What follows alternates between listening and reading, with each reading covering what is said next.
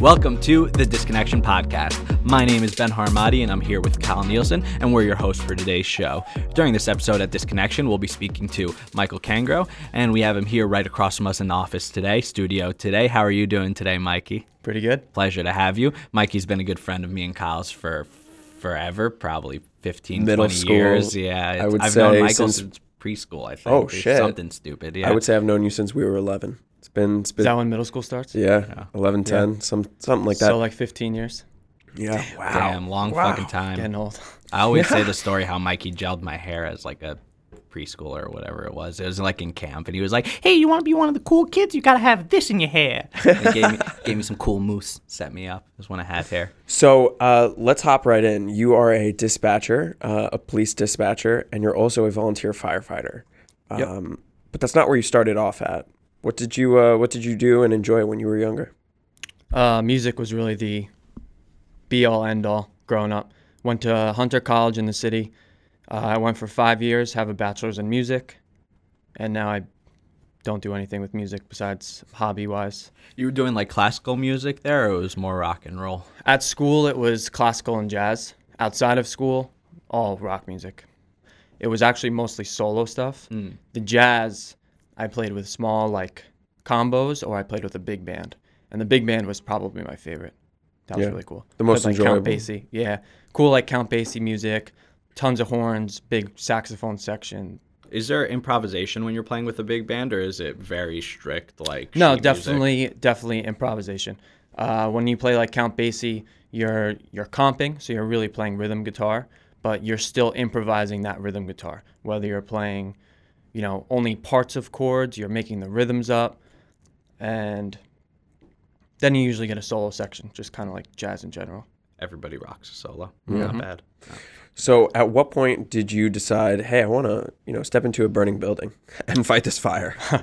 My sophomore year of college, I joined the fire department, and it was kind of just a hobby. I thought it was going to be something cool to do. After about like a year, I finished training. I went to like my first real fire, and then I was hooked. Instantly hooked. It was just really hot, or The camaraderie with the guys at the firehouse, and the adrenaline rush, just feeling like you're helping someone, like everything about it, I was 100% hooked. At what point coming up to the fire, riding the truck, were you like, this is it, this is what I'm enjoying? Well, I didn't go to my first real fire for a while because I was doing training. I was on my probationary period. So, before that, it was mostly like alarm calls, carbon monoxide alarms, gas leaks, water leaks, everything that's not actual fire.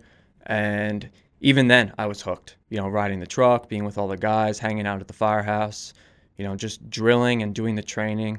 I mean, I fell in love, like instantly. But was there, like, when you went on your first actual call, was there fear even though you had trained, or did you feel so, like, second nature at that point, even though you hadn't been in a fire? Well, the actual very first call I went on, I remember very well because it was the first time I rode the fire truck. And you get to slide down the pole for the first time? we don't have a pole. Damn it. Yeah, it's so iconic. Yeah, the pole is pretty iconic. I remember I didn't really fully understand like the different like tones that go off on the radio when you get a call. And I remember everyone was just kind of throwing their gear on. And now I know that it was like a low level kind of just alarm, which still gets treated seriously, but it's not, coming in as a report of a house on fire or a structure on fire. So I'm like throwing on my gear, I'm putting on like my gloves and my hood, and I'm getting like fully dressed up, kind of like what am I going to? And then they get me on the truck, and we ended up not even getting off the truck. And I just remember feeling like, the rookie, like everyone else is kind of like laid back, and I'm like bundled up, all ready to go. But yeah, I mean, everything up to that point was just I got hooked instantly. Like the same way when I picked up a guitar and I like really started to learn how to play and I got hooked, this is the same thing. Have you had experiences with anything else in your life where you felt you've been hooked in that kind of way that are really tugged on your life strings? Do you have a small hobby that maybe we don't know about? Model airplanes, Yeah. paper I'd say cars. rock climbing. Rock climbing. Yeah. True. Oh yeah, you've gotten really into rock climbing actually. Yeah. You guys have like big mats you get also, right? Just in case you fall Yeah, off. so when you go out, so when you do bouldering, which is, you know, a type of rock climbing, it's like low rocks. You know, you're not climbing 100 feet up. You're climbing maybe like 20, 22 feet up, less even. And they have these crash pads that like fold up into backpacks so that if you fall on the mat. Honestly, at rock climbing, it's great to see the progression of skill and to see like, oh, like you couldn't hold that little, notch before. And then seeing yourself like a day later, a week later, however long it might be that you're working on it to be like, wow, like I can now hold that. That's so cool. My fingers have now gotten chalky enough to be able to stick in there, right? So at what point during your volunteer firefighter did you say, okay, like I'm going to get more into public service. I'm going to work for a police dispatch? I actually never really wanted to be a dispatcher. I was on the job with my volunteer department for 4 years, and I decided I wanted to try and get a full-time career position at a fire department, which is I'm in the process of doing now. And in that city, they told me, like, be a dispatcher. You know, it'll get your foot in the door. It may help. You know, it'll give you a job, because at the time I did not have a full-time job. And, you know, it's a good job. It has benefits. I start my time in the pension. So I kind of just went for it.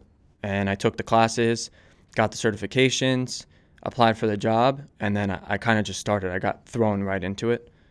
So there was never really a moment where I said, I'm going to be a police dispatcher, because it never really went through my head. Did becoming a dispatcher ever make you question if you wanted to become an officer at any point? Like a police officer? Yeah. I guess occasionally, you know. Just because you're in the environment? That's what I would think. I'm like, in the just environment. I take the calls. And it's the same type of thing, the camaraderie between the cops. And because I'm actually in the police department, so with my job, I answer 911 calls. I answer the regular police department lines, the regular fire department lines. And I dispatch for not just the police, but also the fire department and the ambulance. Would you say that the certification or the training to become a police dispatch was difficult? What did it entail? I had to get a certification called BTC, which is Basic Telecommunicator, and then I had to get a certification called EMD, which is Emergency Medical Dispatch. I think it took about like 2 weeks to do it all. It really wasn't too difficult. I had a great teacher. That's less than I imagined, honestly. And they'll just throw you on the job after 2 weeks of... then you do in-house training. I don't get to work and they say, okay, you could start picking up 911 calls. The certifications took about 2 weeks. Then I had about 2 to 3 months of training, like in-house, on-the-job kind of thing, where they do it in steps. So at first, I could take the administrative calls, meaning the non-emergency calls. Then I could start, dispatching the ambulances. Then when I get comfortable with that, I could start doing the fire department stuff. Then I could start taking 911 calls, and then I could start doing the police stuff. Because the police is definitely the most interactive side of the calls, job. Yeah. Mm-hmm. Can imagine. Do you have any calls that stick out specifically as interesting or horrific or great or wholesome? In terms of like horrific, there's tons of calls that you don't really want to answer.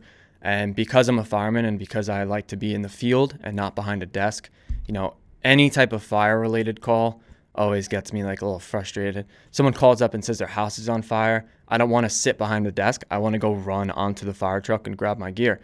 I don't want to be stationary. Is there any like way to be able to get up and go do fire thing, or you got to be doing one or the other? Nope. Yeah. I am stuck behind that desk, That sucks. pushing buttons.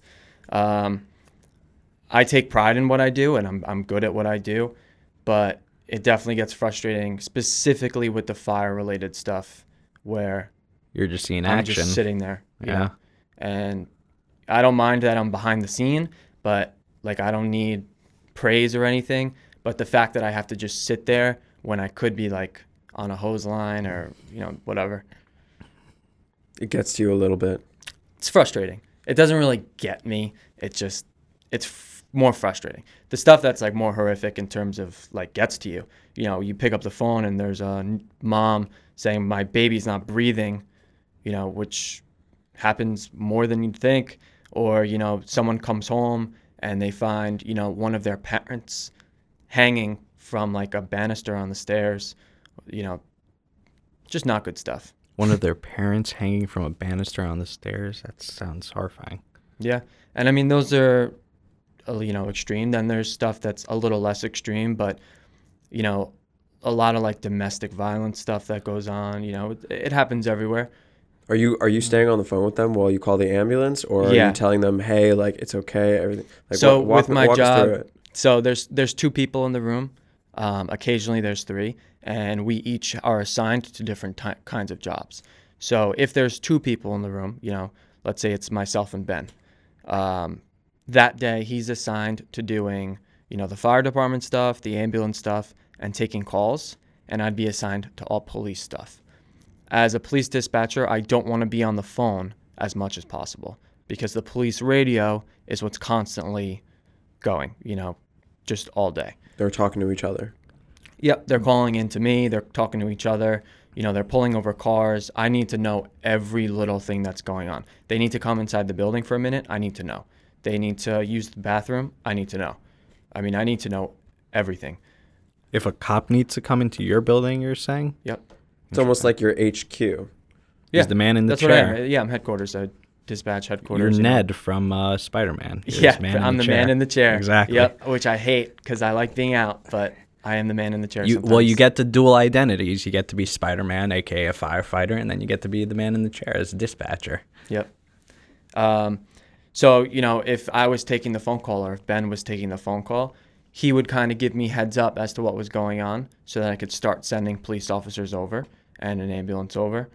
And, you know, then we kind of take it from there. Maybe a second person calls in. Now we're both on the phone and I'm still doing the radio and he's doing the radio.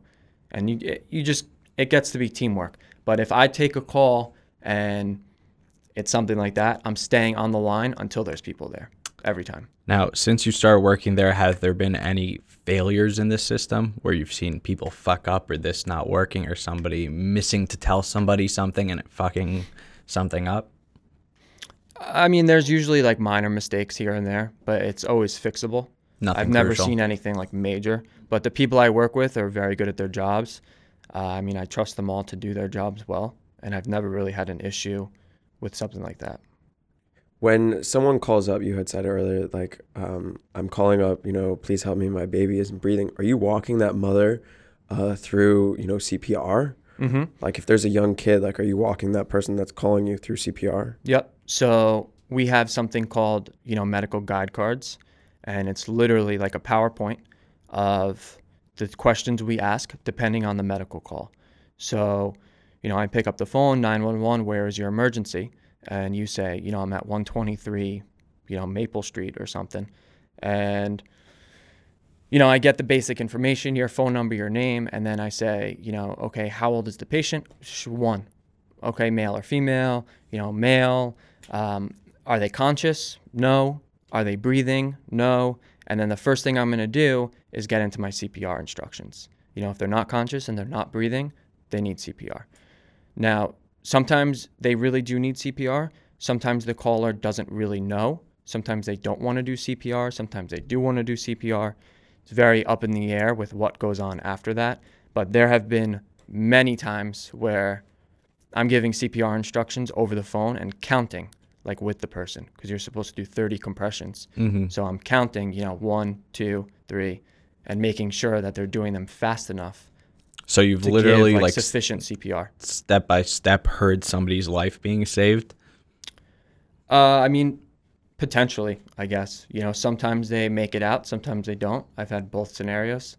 It's very up in the air. And do you feel that weighs on your soul ever? Not particularly. You know, I do the job the best of my ability, and I'm just giving instructions over the phone. So I'm not physically there. It makes it a little easier to detach? I think it makes me a little bit disconnected. There it I is. There it is. Said the podcast name. There it is. If someone says that they don't want to do the CPR to whoever they're with, and that person is unconscious, do you kind of have to like convince them like, hey, you need to? I don't have to. I try, but I've had that before. But also, you come home and you think someone's dead because they're cold and blue. They're probably dead and they don't want to give CPR. I can't force them to give CPR instructions. To give CPR. They're not going to get in trouble when the police officer gets there and they weren't giving CPR, or when the ambulance gets there, whoever gets there first. They're not professionals. They're civilians who are in a horrible, shock that their loved one is either dying or dead, and they freeze up. They don't know what to do. And it's understandable. Some people are all about it, and it's all about it, meaning they're jumping right in. Tell me what to do. Yep, they're jumping right in. Cool. Yeah, and it kind of gives you that like fight or flight mentality, and I could really like see it when I take some of these phone calls. Like some people jump right in, and some people are like, nope, I want nothing to do with it. The nothing to do with it people does it seem more like it's fear, or they just don't feel comfortable doing it? Or where do you think it stems from, or where do you see it coming from? I've had a little bit of both. Mm-hmm. Definitely a little bit of both. You were saying, just so we can get off of CPR, you were saying domestic violence is something that is prevalent, a phone call that you'll receive. Do you think that domestic violence is understated in our society, that it's happening a lot more than we believe? Probably. I don't really know the statistics, so I'm definitely no expert on, giving a definite answer, Mm-hmm. but it happens a lot. Yeah. And it happens everywhere. It also happens a lot that's Like not once a week, reported. once a day? Where I work, I work in a busy city, so Mhm. it happens often. Once a day is probably the minimum. Wow. I Yeah. did not expect that every day. That is Yeah. pretty. Are you receiving a lot of phone calls about these domestic violence cases where it's the same person calling? We definitely have repeat offenders. You try not to pay too much attention. I need to in a way, but I don't like trying to keep tabs on people. It's, I show up, I do my job for the day, and then I go home, and then that's it. How many calls do you think you answer during a single shift? It depends on the type of shift I work. So because I work nights, I work days, I work 12-hour shifts, I work weekends, I work weekdays, holidays. We don't get days off. So obviously a Sunday, like Easter Sunday, is going to be slow and not a lot of calls. And, a Friday night in the middle of the summer at 10 o'clock, I'm going to have a ton of calls. So it's hard to say. Maybe like 100, give or take. What's one thing you would want to say to somebody calling a dispatcher that's never called a dispatcher before that can make your job easier or more practical and effective? I think one of the biggest problems with the 911 calls is that people are usually freaked out and they just blurt out a ton of information. And I constantly have to tell people, ma'am, please slow down. Just let me ask you specific questions, because these answers will help me further assist you quicker. I don't need to know every little bit of information. So when people call up, a simple example would be a car accident. Oh my God, I'm walking down the street and I just saw a car flip over, which, happens. We call a rollover. And they just start blurting out information. Like, I need to know where before anything else. And, when you're freaked out and you see a car flip over and you're not used to dealing with that kind of thing, that's the last thing you're thinking of. You don't even know where you are anymore. And I have to ask multiple times, okay, well, where are you? But the car flipped over, there's people inside, it's smoking. Okay, but where? Right. Yeah, I guess it's tough to have your thoughts together. Yeah, in those kind of it is tough, situations for sure. You can't blame people in certain, No. instances, but I need to ask very specific questions for a very specific reason, and there's always a rhyme or reason to why I'm doing what I'm doing, and it's. Don't question your dispatcher is the answer, right? Just listen to what they're asking you. Yeah, a big thing too is the medical calls. So with the medical calls, there's a ton of questions I have to ask. So like I was saying, that PowerPoint that I have, there's, a tab for each what we call chief complaint. So if someone says their stomach hurts, I click on the card that says abdominal pains. And then based on that card, it gives me a bunch of questions. And based on those answers is what kind of care I send them. Do I send them EMTs or do I send them paramedics? Do you get prank phone calls? We do, actually. The other day, there was a couple of kids at a school calling 911, and the first call that they called, I picked up, and it was a little girl, like young, who said, "There's someone in my house," and then hung up. And Jeez. when we get calls like that, that's not something that we can just brush aside. Right, no, we that's have terrifying. to take it extremely seriously, because if there really is someone in their house, like, I mean, You have to send help. yeah, it's terrible. So I have to call back over and over and over again, or, ping the cell phone, like call the cell phone carrier, say, "Listen, it's, such and such police department. We need to ping the phone for this reason. We have to send faxes back and forth. There's paperwork." What does that mean, ping the phone? Like you can get the Like provider? based off of satellite. It'll tell you where it is when you say ping? Gotcha. Yep. Gotcha. And Sometimes it's very accurate. Sometimes it's really not accurate. interesting. And Yeah. can the provider send messages to the text phone through you guys, to the telephone through you guys? We've never done that. I'm actually not sure if they could do that. I'm sure they could. I mean, it's just like sending a text message. Yeah, but no. Is the provider also saying like, "Hey, wait a second, okay, dispatch, whatever, why are you trying to locate this person?" They usually don't question us. They know there's a special phone number that we call for each provider. So, a perfect example, this is a couple of months back now, but it was really late at night on a weekend, and I got a call, and it sounded like a prank phone call. It sounded like this guy was, wasted, drinking all night, and then got home and was calling 911. And he was slurring his words. He couldn't speak. I was asking him questions, and, he'd hang up. I'd call him back. Same kind of thing over and over and over again. I didn't feel right about it, and I couldn't get a good location from the ping. So we have what's called phase 1 and phase 2 for like pinging a cell phone. When it's phase 1, it means it's just pinging the cell phone tower that it's using. So, there's cell phone towers throughout each city and, area, depending on the cell phone provider. So it was pinging to a cell phone tower, but that could be anywhere, And then I was getting a phase 2, which is a more smaller area, but it's still not that accurate. So I was trying to keep him on the phone as long as possible and hitting the button to ping it, and it was kind of bouncing around like 2 streets in a neighboring town. But if the guy's in his house, I mean, it could be any house on those streets, and it could just be wrong. So I called the cell phone provider, on the special hotline for law enforcement, and I said, we need not to ping the phone, but can you please give me the, information on his account? So give me like his billing address so that I could see if it is one of those streets, because if it is, then I could send people there, because either the guy is prank phone calling and, someone should speak to him because he's tying up the lines, right, or he seriously needs help. I mean, even if he was just really that drunk and needed, to go to the hospital and get like an IV for a little bit. But I ended up getting an address from the cell phone provider, and I called the neighboring town. I explained everything that happened, and I sent people over. And it turns out that it was, not an elderly guy, but an older man who fell down his basement stairs and had a stroke. Oh my God. And was bleeding from the head. He wasn't drunk? He was not drunk. Wow. So his words were so slurred because of how bad his stroke was. Wow, that's terrible. Yeah. So here I am, thinking it may be a prank phone call. It may be a drunk guy. Right. And it wasn't either. Because it was a Saturday night at like 4 a.m. Sure. And, it ends up Well, that good this on guy you was for dying following, on his yeah. basement floor, and they had to like break in the door, and they got inside, and, they ended up transporting him to the hospital, and everything was okay. But I mean, it's little things like that where I really have to take control.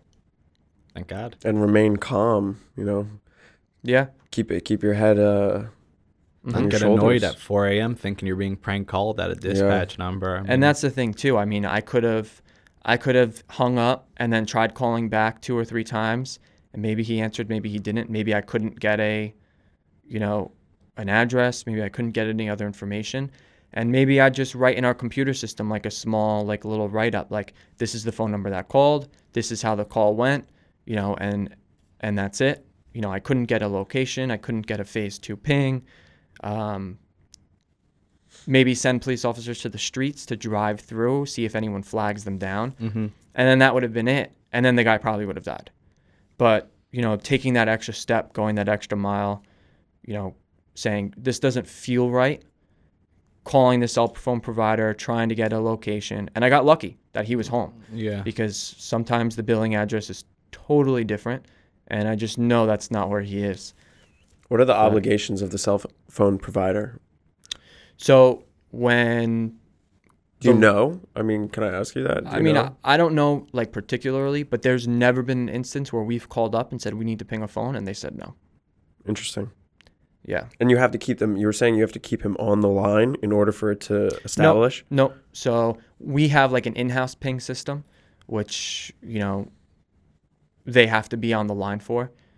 Once they hang up, it doesn't work. When we call the cell phone provider, they don't have to be on the phone. So the in-house ping system is the true triangulating the phone system? No, that would probably be the cell phone provider. Okay. To be honest, I don't really know how it works. I just know Yeah. I press a specific button and I know how to read the information and then take it from there. But all that, tower, radio, But it only works if transmission they if they call, It only works if they call. because otherwise you're going off of nothing. Yep. All right, that makes sense. And it also only works with the 911 lines.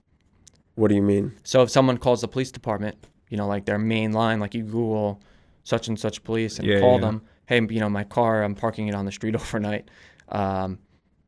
We can't ping that in-house. But we could say, okay, we have a cell phone number. Let's call the cell phone provider, and they could ping it. Interesting. So in-house pinging only works for 911 calls. Wait, you just said they don't ask for a reason when you ask them to ping a phone? I mean, we'll usually give them a very brief, it's a 911 call. And, Right. And that's usually it. sufficient. Yeah. Gotcha. Yep. But you're also calling their hotline. Hey, I am a dispatcher. I have your hotline. I Yep. wonder if I called their hotline and asked to ping somebody's phone if I somehow came into that number. Well, they also fax you over a form, and you need to fill out that form and send it. Well, that'll do it. How long does that process take? They'll usually give you so they'll hang up and they'll do it and they'll call you back. While they're doing that, they fax it over. If they give you the information before they send it back or vice versa, it's usually pretty quick. But there has to be a send back of faxing. Mhm. A little bit of a And then, verification to remember that, or to verify that you are, in fact, a dispatcher. Yep, and we keep all that stuff on record. There's files, folders that they keep for X amount of years in case they need to go back to it. What would you say to anybody who would want to kind of take this path of, I don't know, either becoming a fireman or becoming a dispatcher, being a public servant or helping people in their own way? I mean, if you're interested in being a firefighter, there's tons of volunteer departments.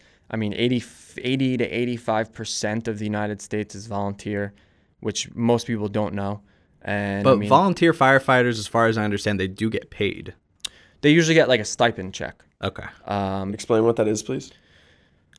Every quarter, depending on how many calls you make and how many drills you go to and meetings, or each department is a little bit different, but you get a check based on those numbers. It's really not a lot. No one's doing it for the money. It's not like a job. Mm-hmm. You can't make a living off of it. Absolutely not. Even if you go to every single phone call? Yep. Wow. Yeah, you can't make a living off that. Not even close. And can you graduate from volunteer to full-time, or not every force has full-time firemen? No, that's what I'm saying. So 80 to 85% of America is fully volunteer. Right. Yep. Wow. So every firehouse, firehouses are mostly fully volunteer is what you're saying. Mostly, yeah. Gotcha. Big cities are not. New York City, Patterson, Jersey City, Newark. What would you say for someone like Ben just asked that wants to be a police dispatcher, firefighter? What are some of the moral and ethical things they may have to deal with? As a firefighter? As a police dispatcher, too. As a dispatcher? I think the end-all, be-all is do the right thing. You're there to help people, not for your own reasons. The hours are not great. I work weekends, I work holidays, I work nights, I work crazy hours where I have to go in at 3 o'clock in the morning. If someone calls out, they'll knock on my door and tell me I have to come to work at 3 o'clock in the morning. There's a lot of downsides to the job, but I enjoy doing what I do. I enjoy helping people, and it can be fun. It really can be fun. You know, the other day I felt like I was like a little detective. We had a shooting where 2 people got shot. One got shot 11 times. Oh my God. And one got shot 7 times. They both lived, which is out of control. This was a shooting in the city that you work in, and these 11 times, like, is that an automatic weapon to get 11 bullets out? He's got 18 bullets out between. It was 2 a handgun. people. It was a handgun. Yeah, That's one clip in a handgun to He be reloaded. 18 bullets. Yeah. You reloaded? Yeah. Whoa. Yeah. I mean, this sounds nuts. I don't know like the exact details of everything. Right. But we got 2 calls and that's it, which is amazing to me because usually when something of that nature happens, we get a ton of phone calls. Mm-hmm. There's a house on fire on the street. Every single person that's passing wants to call 911. When you hear gunshots like that in the morning, when people are around and awake, it's unbelievable that we only got 2 phone calls. So the guy, ran outside. They knew who it was. They knew his name. So we get a description of him. We try to find out where he went. They said he ran down this way. What's he wearing? What does he look like? Hair color, any kind of details to help us out. Turns out he runs and gets into a white car. So at this point, all I have is a name, a description, and that he ran this way and possibly got into a white car. So, while everything is going on and while I'm sending units everywhere, while I'm setting up a perimeter, while we're calling the sheriff's department to get some canines out there to search for the guy, while we're sending ambulances to help these people, while all this craziness is going on, I go into the DMV records and I say, okay, I have this guy's name. Let me see if I could search to see if he has any vehicles registered to him. Maybe one of those are white. So that's what I do. I look up the DMV records and I see that there's a white vehicle registered to him. So I put it out to all the cops and I say, listen, there's a white such and such vehicle registered to him. That may be the vehicle he got into. This is the license plate. Be on the lookout. And then at the same time, I'm getting on the state police radio, letting all the surrounding towns around us know this is what just happened. This is the way he possibly went. He's possibly in this vehicle. Give a description of the guy, all that. So he went home to one of the surrounding towns by us, which I also knew the address from his DMV record, which is, the motor vehicle stuff. And I called their cops and I said, listen, can you go to his house, check to see if he's there? So they go there. He wasn't there. But about 5 minutes later, there's a carjacking on that street that he lives on. Oh, my God. They get a description. It's somewhat matched. I called them on the phone. I was like, is this the same guy? Is this the vehicle he got out of? Whatever. Turns out, same guy. So he shot 2 people in our city, went to a different city, robbed, carjacked someone at gunpoint, got in their car, and then it ended up being a big police chase on one of the highways. He eventually crashed his car and they caught him. But was there a chase? Did he get out of the car and start running, or he did not get out of the car and start running? At least not that I know of. It wasn't like a major car crash, but he crashed his car and then they got him. Little things like that. I mean, I'm behind the scenes and I'm the one who figured out what kind of car it was. I'm the one who figured out that they may be the same guy and made contact. I'm the one who told that city to go check on his house. I mean, I really felt like I was running the show. And that's where it's a little crazy to say because it's horrible because people were getting shot at. But that's where it gets like a little fun for me. Like it gets You exciting. feel like you're a part of the I feel scene. like I'm Yeah. really doing something as opposed to just answering calls. Well, yes, you can park your car there. I No, would you say can't do this is you Yeah. actively helping a situation in the best way that you possibly can with the talents that you have. Yep. And when stuff like that happens, that's when I go home and feel good about what I do. That's Sure, when I go I home can and say see to my that. friends, like, oh man, this crazy stuff happened at work today. I'd say Check fuck it yeah out, after a day like that, besides the people getting shot and dying. But They also lived. They Oh. did live, which makes it better. 11 shots he lived? Yep.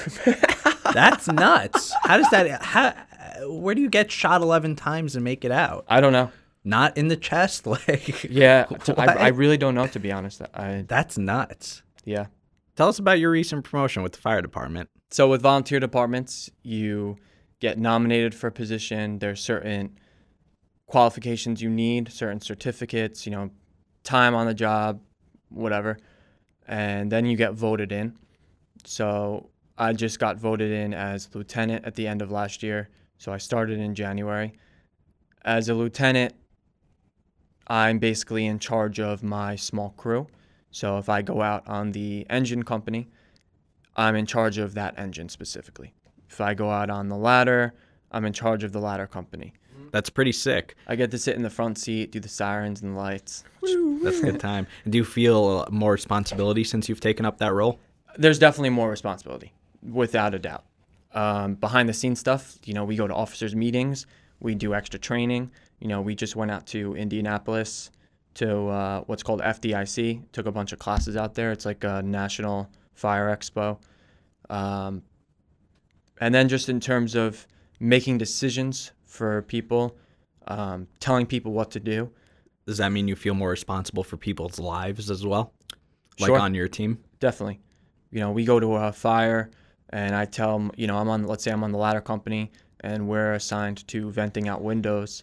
And I tell my guys to take a specific window instead of a different window. I could cause fire conditions to get worse as opposed to better. And that's on me for making that decision. A lot of times, whoever is command of the scene, like incident commander, will tell us what to do. And then I kind of relay that message and make sure everything gets done well and, do it with them. But a lot more responsibility. Some more money? No more money. Damn. Right, because it's volunteer. Because it's volunteer. I thought Mikey wasn't volunteer. You're not full-time, or you're working to be full-time? Working to be right full-time, now? yeah. Gotcha. Hopefully. Hopefully, yeah. We wish Doing you everything luck. I can.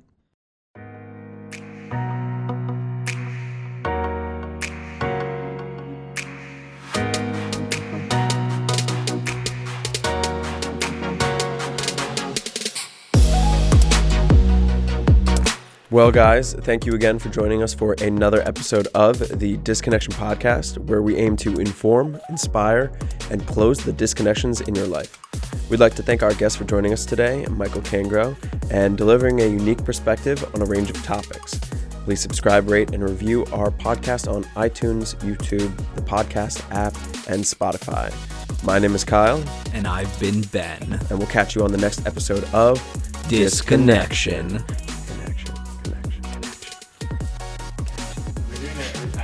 It seems to be a thing. It's pretty good. I liked it. It's pretty good, yeah.